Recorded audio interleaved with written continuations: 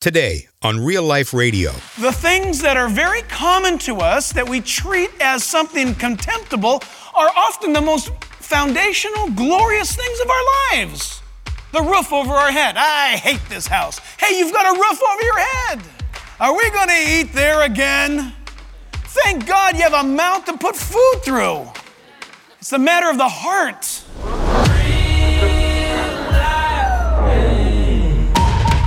Welcome to Real Life Radio with Pastor Jack Hibbs. I'm David J., thanking you for joining us today as we listen, learn, and are challenged by God's Word, the Bible. Real Life. On today's edition of Real Life Radio, Pastor Jack now continues his series called The Gospel of Luke with a message called It's a Matter of Life and Death. Now, the Gospel of Luke is a series that gives us both the humanity and the divinity of Jesus Christ, as only Luke, a physician, could really see. Here, as we continue in chapter 4, we'll discover that Jesus is a prophecy fulfilled, and he's the hope for our salvation. You see, what we've learned so far is that salvation through Jesus Christ is personal. To accept or reject him, well, it's a decision that we've got to make on our own. When Jesus walked here on the earth, there was already enough evidence to follow him, and many lives were changed. And you know what? The same is true today. The Bible, especially here in the Gospel of Luke, gives us Jesus and his message as no one else can. You and I just need to decide what we're going to do with it. So today on this part of the message, Pastor Jack tells us that Jesus is now back in his hometown, and regardless of his fame and miracles, they're treating him with skepticism and with contempt. They viewed him as common, just one of them, and missed his gospel message with their prejudice. Now in his message called It's a Matter of Life and Death, here's pastor and Bible teacher Jack Hibbs. Father, we ask you to bless now your word. Lord, your word we love. And today to look at it, Lord, to see, as it were, through a pair of binoculars. It's almost as though we were on a cliff looking out down into the valley there to see what's going on as your son Jesus reveals the very nature of your heart. So, Father, bless now. Bless our hearts to be students. Bless our hearts, Lord, to take it in and to live it out. In Jesus' name, and all God's people said, Amen. Grab your Bibles then and turn, if you would, to Luke's Gospel, Luke chapter 4. And the verses this morning are verses 23 to 30. And we're looking at a message today entitled, It's a Matter of Life and Death. It's a matter of life and death. And we're going to be seeing this morning in a very, very interesting way, I would think, because of what is surrounding the ministry of Jesus. Luke chapter 4, verses 23 to 30. Look with me, Luke chapter 4, beginning at verse 23. Jesus now says to them, "You will surely say this proverb to me, 'Physician, heal yourself. Whatever you have heard done in Capernaum, do also in your country or in your town.'" Verse 24. Then Jesus said again, "Assuredly I say to you, no prophet is accepted in his own country. But I tell you the truth. Many widows were in Israel in the days of Elijah, when the heavens were shut up for 3.5 years, and there was a great famine throughout all the land. But to none of them was Elijah sent, except to Zarephath in the region of Sidon, to a woman who was a widow. And," he tells another story, "many lepers were in Israel in the time of Elijah the prophet, and none of them was cleansed except Naaman the Syrian." Verse 28, "So all those in the synagogue, when they had heard these things, were filled with wrath and rose up to thrust him out of the city. And they led him out to the brow of a hill, intending which to throw him down. Then passing through the midst of them, he went on his way." What in the world is taking place? Remember, Jesus had been preaching. He had been speaking to them. Do you guys remember the last time we looked at this study? Jesus summons from the attendant the scroll of Isaiah. Do you remember he unfurled the book of Isaiah and he began to preach? And he said, "The Spirit of the Lord is upon me." Remember that? To preach. And he went down that list of itemized issues of the kingdom of God coming among men. And so as he delivered that, the Bible says that all eyes were fixed upon him, and he rolled it back up, handed that scroll of the prophet Isaiah to the attendant, sat down and said, "This scripture is fulfilled in your ears, in your hearing today." And they were moved by his speech. Remember, they were moved by his teaching. They were moved by just his reading of the scripture because he had personal knowledge of the word of God. And so as he gave it, there was a response. There was a reaction from the people. What was that reaction? They said, boy, he speaks wonderfully and with power, but isn't he the son of Joseph? Remember they spoke in a belittling manner of Jesus? What is all this wonderful news coming out of him? But let's not get too carried away. He's just the son of Joseph. They didn't receive or understand or acclaim him as the Son of God. That had been the message since the day of his conception. That had been the message since the day of his birth, that this was none other than God's Son come among men. So now some time has elapsed. And scholars estimate that we are probably somewhere from 6 months to 1 year into the ministry of Jesus. He had been doing great miracles. He had been doing great works and great teaching and preaching. Everybody had heard about him, and he decides to go home. And that's where we see him. He's in his own hometown. And we see the reaction that we're hearing about today. It's a matter of life and death, Christian. Jot it down, number one. Point number one is this: salvation is a personal event. Will you write that down? And I'd like you to just circle that word event. Salvation is a personal event. It's a matter of life and death, salvation is. Listen, this morning you might say, well, I can take it or leave it, Jack. I don't really care. Here's the tragic thing about that attitude. You will someday care, terribly care. And it's best to care that you were blessed by God now than to care later when you're carted away from his presence. Salvation, my friend, is a personal event. And when I speak of the word event, I mean that exactly literally. When Christ comes into your life, it ought to affect you radically. It'll change you. He will change you radically. So it's a personal event. We read about this in verses 23 to 24. It must happen to you and I personally. Listen. Not corporately. And for some, it depends upon how you were brought up spiritually. This is a very, very serious issue. Church, listen carefully. Let us not be like those in Nazareth who saw Jesus as common, as just something that was an entertaining addition to your life. You can take the things of Christ, the things of the Bible, the things of God, and make them common. And when that happens, you'll make them corporate. See, what do you mean? Corporate things are not personal things. There's a time for us to act as one big entity. There's a time for us to act as one big voice. But there's a time that's most important that precedes it about your personal relationship with God. Look at us right here this morning. We are corporately together, aren't we? And so we should be. So the Bible commands this. But the reason why we are corporately together is because we have first individually had a personal encounter with God in salvation. I say that for all of you. I trust that's true for all of us. The fact is, salvation is personal and it's a matter of life and death. These people missed it. Look with me there in verse 23. It's a personal event, salvation is, because it's a personal decision. You can never come to faith in Christ without making a personal decision. I love the fact that Billy Graham's magazine is called what? Decision. Why? Because that's the first step to salvation. You make a decision. And you'll either make a right decision about Christ or you'll make the wrong decision about Christ. But every one of us hearing this message today is making a decision about Christ. That's for sure. Verse 23 says, Jesus said to them, corporately, them, together, you will surely say this proverb to me, physician, heal yourself. Whatever you have heard done in Capernaum, do also in your own country. This word, physician, heal yourself, don't look it up in the Bible. You'll never find it. It's a proverb not written by Solomon. It's a proverb of that age. It's a proverb of that time. You know, we have one, and I got to tell you, I thought it's something that God had said until I wound up getting my life to Christ and reading my Bible. I would hear my mom say forever, Jack, get up and clean your room because God helps those who help themselves. Have you ever heard that? Where's that in the Bible?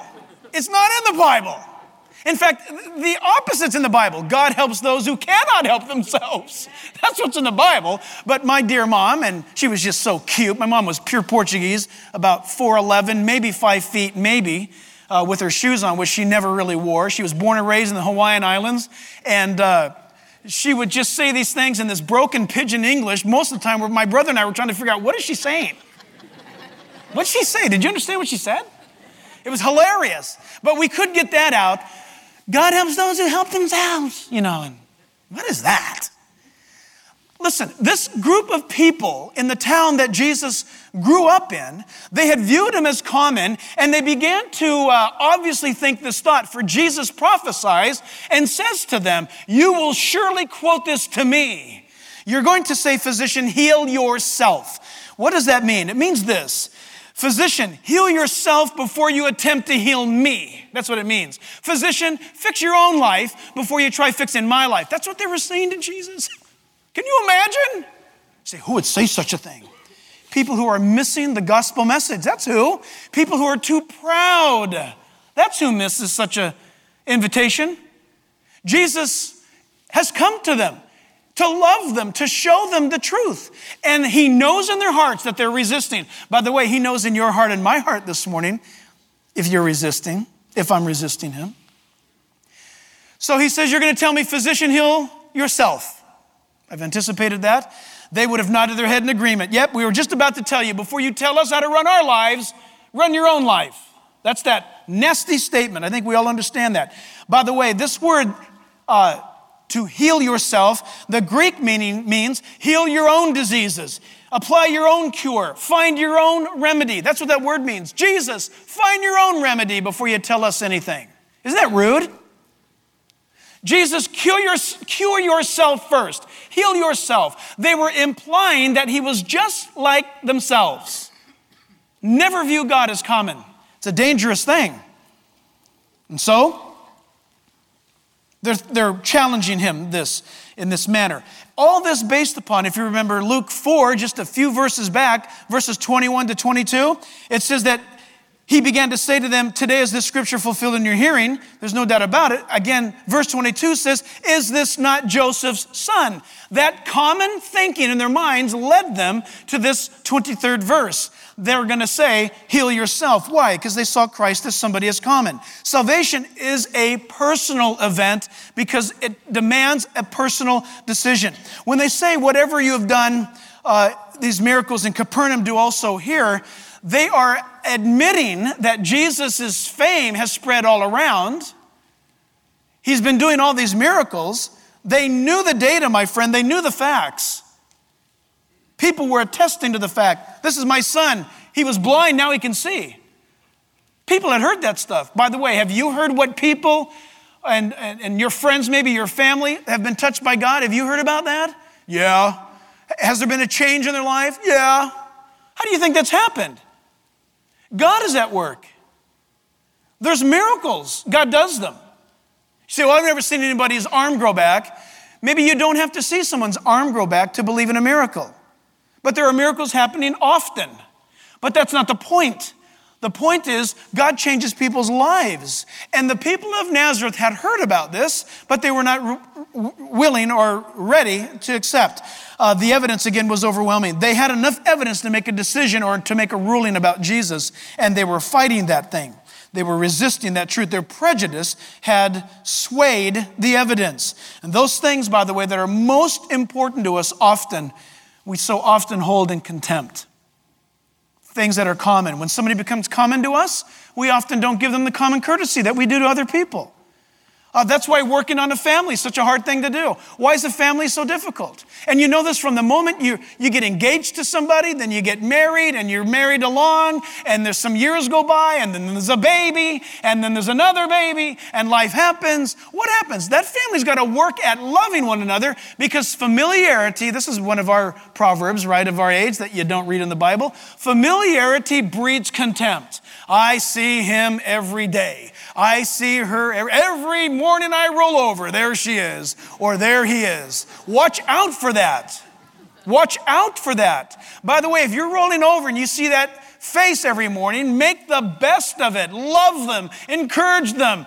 Listen, because you think, well, I'm going to get me a new face to roll over to in the morning. That's not the answer, because after all the glitz rolls away and all the hype is gone, you're going to be saying the same thing. I look at that mug every morning when I get up. It's the matter of the heart. The things that are very common to us that we treat as something contemptible are often the most foundational, glorious things of our lives. The roof over our head. I hate this house. Hey, you've got a roof over your head. Well, I don't have any clothes. Well, you're not naked. You got something. Be thankful. Are we going to eat there again? Thank God you have a mouth to put food through. You know? The things that are so foundational to us, we often view as common. In love, in a family, even in a church, we've got to work at loving each other. God forbid that we would hold or view one another contemptible because of commonality. We should actually warm up to that. And they're not warming up to Jesus, and it's a very sad thing. But the strike against Jesus, sad to say, is that he had grown up with them there. He had grown up in that very town. Second thing I want you to see, salvation is a personal event under this point, is this. It's a personal event because it's a personal choice. The decision, yes, the choice. Choices come out of our decisions. We make a decision in our mind, and then the choice is placed before us, and we're going to embark upon that choice. Jesus says, verse 24, assuredly I say to you, no prophet is accepted in his own country. Matthew puts it this way. In Matthew's Gospel, chapter 13, verse 57, it says that they were offended at Jesus because Jesus said to them, a prophet receives honor and respect everywhere he goes except in his own country and among his own family. Boy, do we not know that? How many of you are Christians? Raise your hand. How many of you are Christians and you have non-Christian relatives? Yeah. When you pull up with your Bible in hand and your cross around your neck and your sticker on the back of your car, do they just open the door to their house and say, come on in and preach to us? Come on in and tell us about God. We've been waiting for you to come. Are you kidding? We pull up and they close the door. Oh, man. I remember the first Thanksgiving, I was a Christian. Got saved in June. Thanksgiving came in November. I couldn't wait to pray. My mom and dad set us all down. We're sitting there, and I'm going to pray. Oh, go ahead. And I thought, man, I'm going to pray. And I prayed the gospel. I just prayed the gospel. Jesus, thank you for dying on the cross for us, and third day, right? As soon as I said amen, my brother was about ready to kill me. I mean, he was so upset. It's amazing. Thank God that all changed. But a prophet has honor everywhere he goes. You as a Christian, people who don't know you, they love you. But it's your family that knows all the personal stuff. But yet, the truth should be this. Because the family knows all the personal stuff, when they see the change that's happened in our lives, shouldn't they be the first ones to come to Christ? The answer is yes, if their hearts are right. Isn't that what we read in the book of Acts? One guy gets saved, goes home, and the whole family gets saved? When your heart's right, you'll receive what God does in people's lives. You want that done in your life. You wind up seeing the decision that was made, and you see the choice that they make, and you want to make that same choice as well. These people are choosing not to honor Jesus Christ. By the way, Matthew, as I said, uses the word offended. The word in Greek is scandalize. You ever heard that word before? They were embarrassed about Jesus Christ. And so the challenge this morning to us is that we make a personal choice about Jesus Christ, no matter what kind of scandal it might produce. Another thing, verse 24, salvation is a personal event because it's a personal act. It's an act. It's something that you make the decision, you make the choice, and then you stand upon it. And this is something to keep in mind. You know, we so often talk about this word, have you accepted? Have you accepted Jesus Christ? Have you ever heard that? Have you received Jesus Christ? Where does that come from? That statement, that word is not found in the Bible exactly, but it comes out of this passage right here. They were scandalized. They were offended. They did not accept this prophet, Jesus, with honor. And so we'll ask today, have you accepted Christ? What does that mean? Have you, listen, church, have you decided to honor Jesus Christ? That's what it means. They didn't honor him then, but you can honor him now.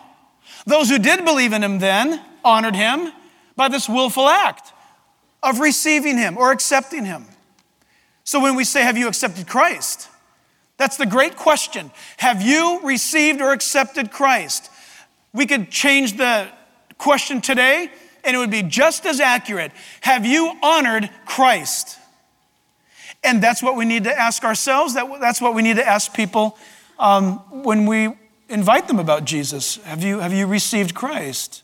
Well, they might say yes. Why do they say yes? Because it's common. It's common to say yes. Have you accepted? Have you received Jesus? Yes.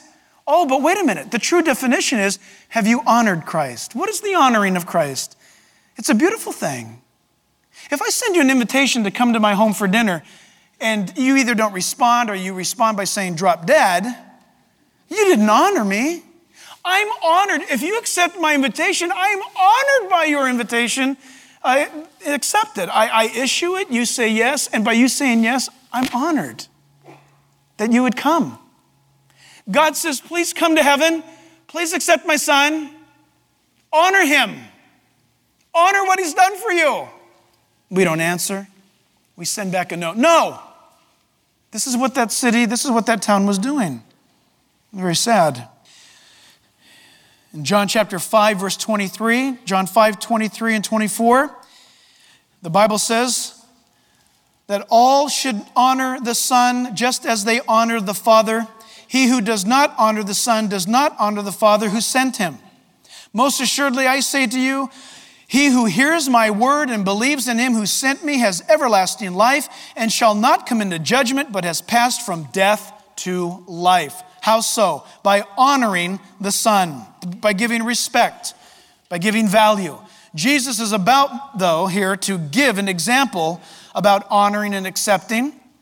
And it's going to be quite shocking. You need to hang on to your seat. I pray, and I've been praying this, God, may we be able to grasp the magnitude of what we're about to read here. Jesus is surrounded. Please don't be offended by this. It's just accurate. Jesus is in Nazareth. He is surrounded by Jews. He himself is a Jew in a synagogue. Okay?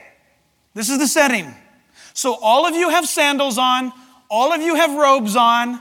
All you men, you have your little kippah or yarmulke on. And all the women, you have the veil over your head. We're all there 2,000 years ago.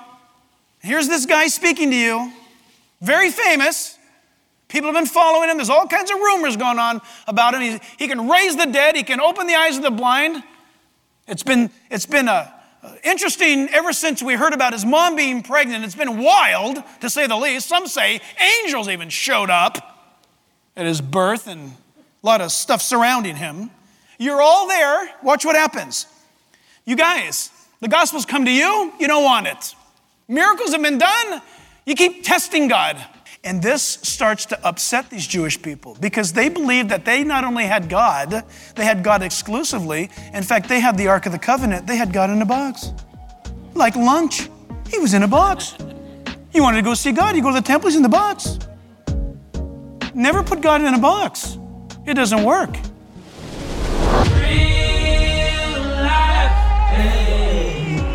Pastor and Bible teacher Jack Hibbs, here on Real Life Radio with his message called It's a Matter of Life and Death. Thanks for being with us today. And you know, this message is part of Pastor Jack's new series called The Gospel of Luke. It's a series on the book of Luke and the unveiling of Jesus Christ to this world. And we'll continue on the next edition of Real Life Radio. You know, if you feel like end times prophecy is too challenging or impossible to piece together, we have a remarkable resource for you. Pastor Jack's book of the month is called Understanding End Times Prophecy by Paul N. Benware. Why even study Bible prophecy? Does it matter today? What happens in the future? Benware shows us that the person who knows prophetic truths and orders their life according to these truths will live a better life right now. The study of Bible prophecy reminds us that God is good and motivates us toward rightful living today while giving us hope for tomorrow. Jesus said it himself. These things I have told you in advance, that when they happen, you will know that I am the eternal self-containing God. So get your copy and one for your friends on one of the finest works of its kind on the subject. Understanding End Times Prophecy by Paul N. Benware is yours for a gift of any amount. And it's available at our website, jackhibbs.com. That's jackhibbs.com.